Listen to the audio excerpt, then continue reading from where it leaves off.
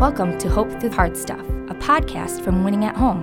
Please welcome your host, speaker, and award-winning author, Steve Norman. Welcome back to Hope Through Hard Stuff. It's my honor to have as our guest today, Marcy Colleen. She is a certified professional life coach.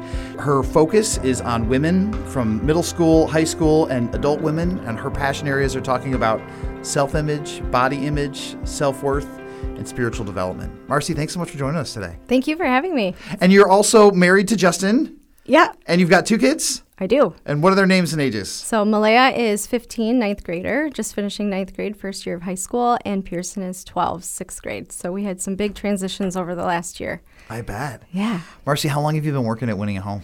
I've been here for a year and a half. So November of, 2021.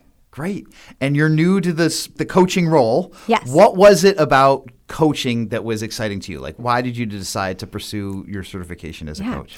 It's kind of like one of those things as you grow up and you never know. You know there's something more and you just don't know what it is. And then when I started working here, I'm like, that's a thing. And so I immediately was gravitated toward coaching and met with Brad and was like, how do I do this? Because this is what I feel like God's been telling me I need to do my whole life. That's great. Yeah. Marcy, you talk about self-image and body image as an issue that you're particularly excited about. What about your story has led you to that particular area of emphasis? Yeah.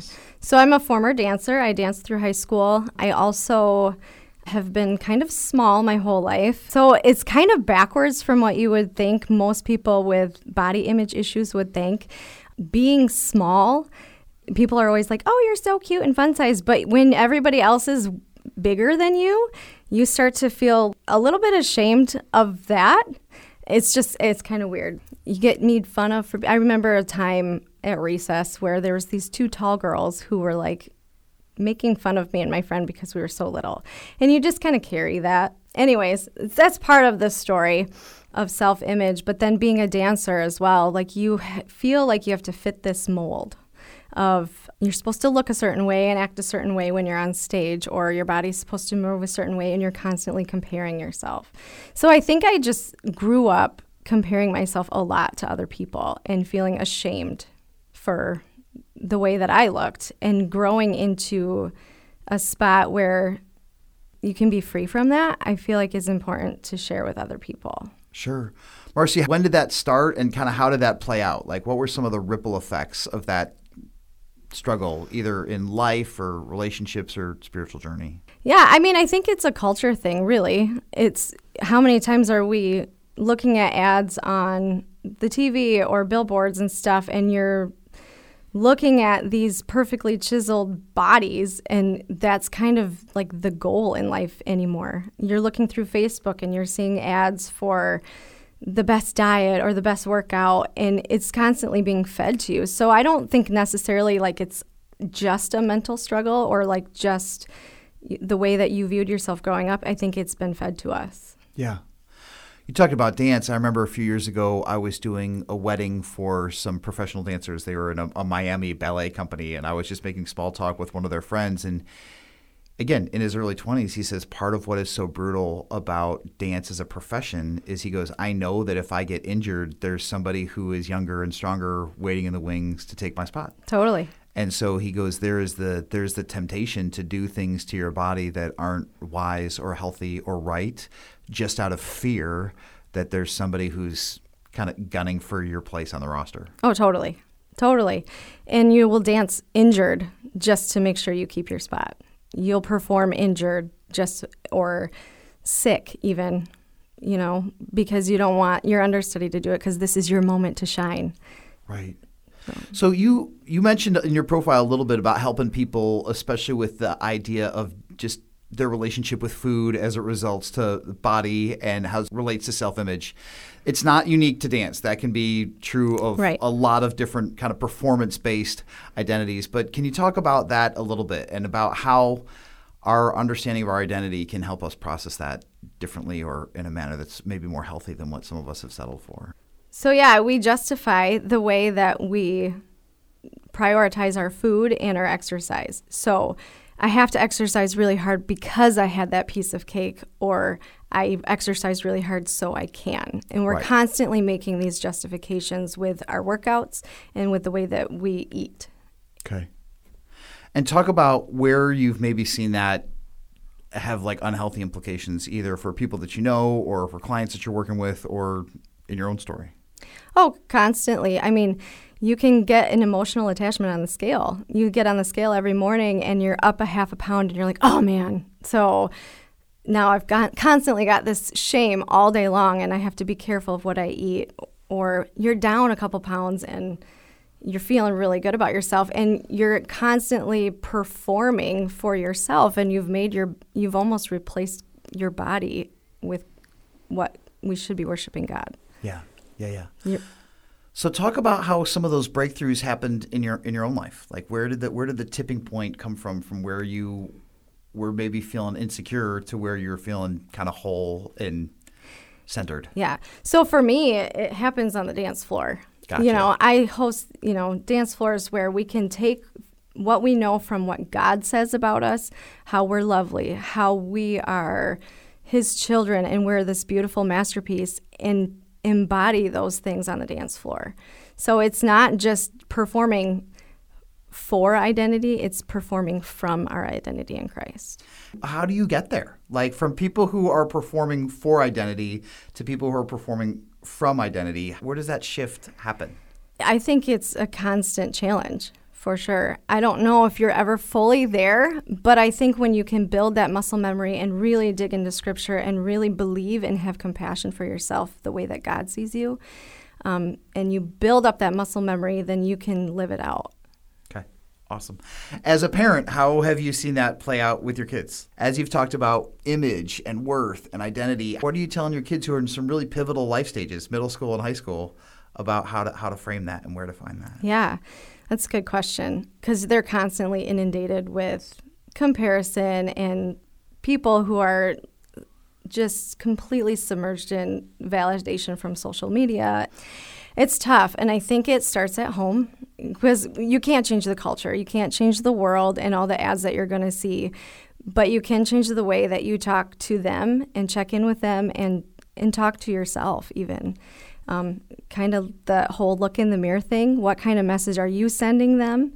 I remember walking with my daughter. She's a dancer too, and she would come home crying from dance class because the teacher made her feel like her body wasn't the right shape.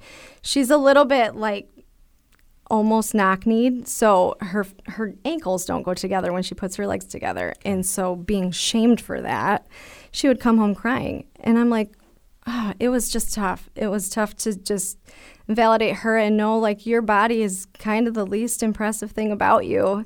And if you love to do it, use that as fire to prove that you're dancing because you love it, not because of performing. And what decisions did you make with the family? Did you stick with that program and that instructor? Or did you make a pivot? She did for a couple years. Okay. But now she dances in high school and it's a different teacher. So Gotcha. Yeah. So as a parent, when do you know how to help your kid deal with an instructor who might not be affirming and encouraging and validating? When do you push and say, this is a hard person who might not see the world and this craft and you the way that we do, but there's value for us to pull from this program, so we're going to keep grinding? Or when do you say, wow, this might be more damaging than it is rewarding. It's time for us to change gears. Not necessarily give up on dance, but to pursue dance with a company or a group that has a philosophy that more aligns with ours. Exactly. It's tough. You know, it comes to this pivotal point, like you said, of are you going to do it because you love it, or let this dance teacher tell you can't and then stop doing something you love? But there are many, many different dance companies out there, or programs in general for kids who don't feel seen or valued in the place that they are. Yeah. So I would just say, if you have a conversation with your kid and you can check in with them and know where their mental state is, if they're not having it, it is not worth it. It's not worth pushing through that if it's going to damage them, for sure.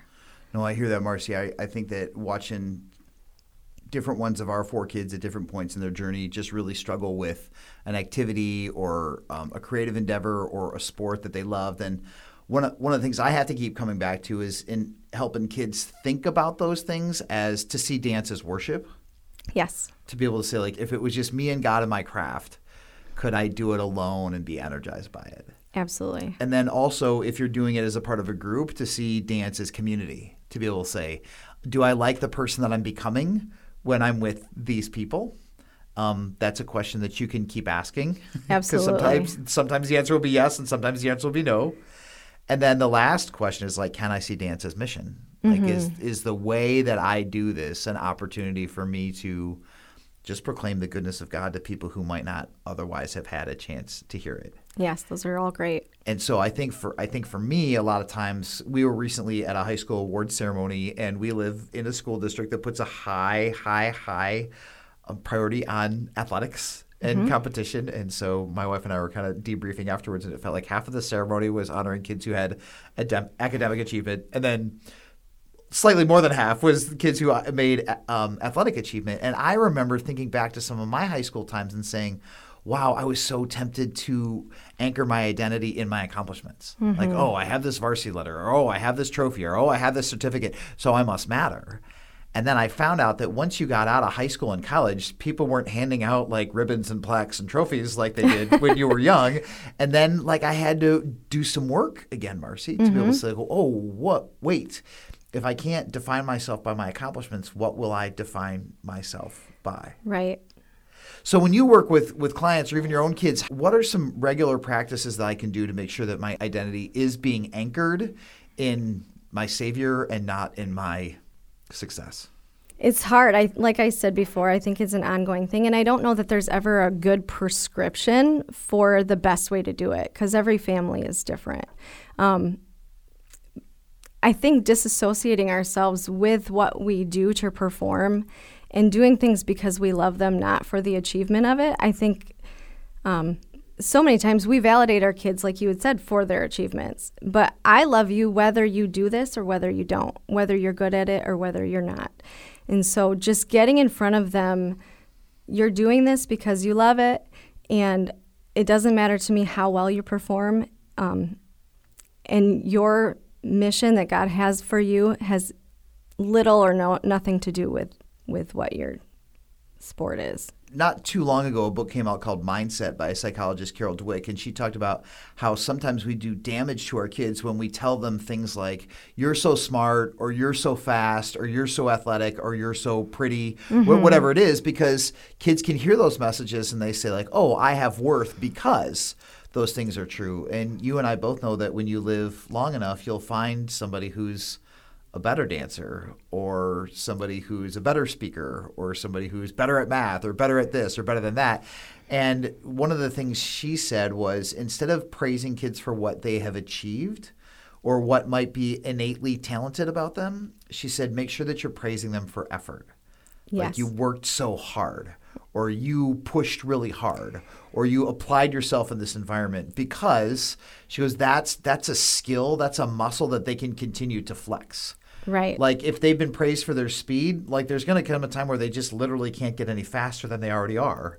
And if at college they're the 9th fastest person, and when in high school they were the 1st fastest person, then to remind them that doesn't mean that they're less than they were before. Exactly. And I think that's what we fall into the trap too. I mean, even if you look at somebody who loses weight, the first thing we say is, oh man, you look great. It's like, what about the effort that I put into it and the why that I put it? I feel better. You're right. Glowing. You look better, and praising people for their character, like you had said, instead of their success and achievement. Right. Yeah, that is so good. So, Marcy, what would you say to people who maybe right now are in a season where they feel like their worth is up for grabs, that maybe they've let other people define them, or they're tempted to let culture define them, and they know in the back of their brain that like God gets a vote, but they have been reluctant to give God the pen to write the definition of who they are? What do you say to the person in that spot? I think I would just say, like, nobody else gets to define you based on how you've been treated,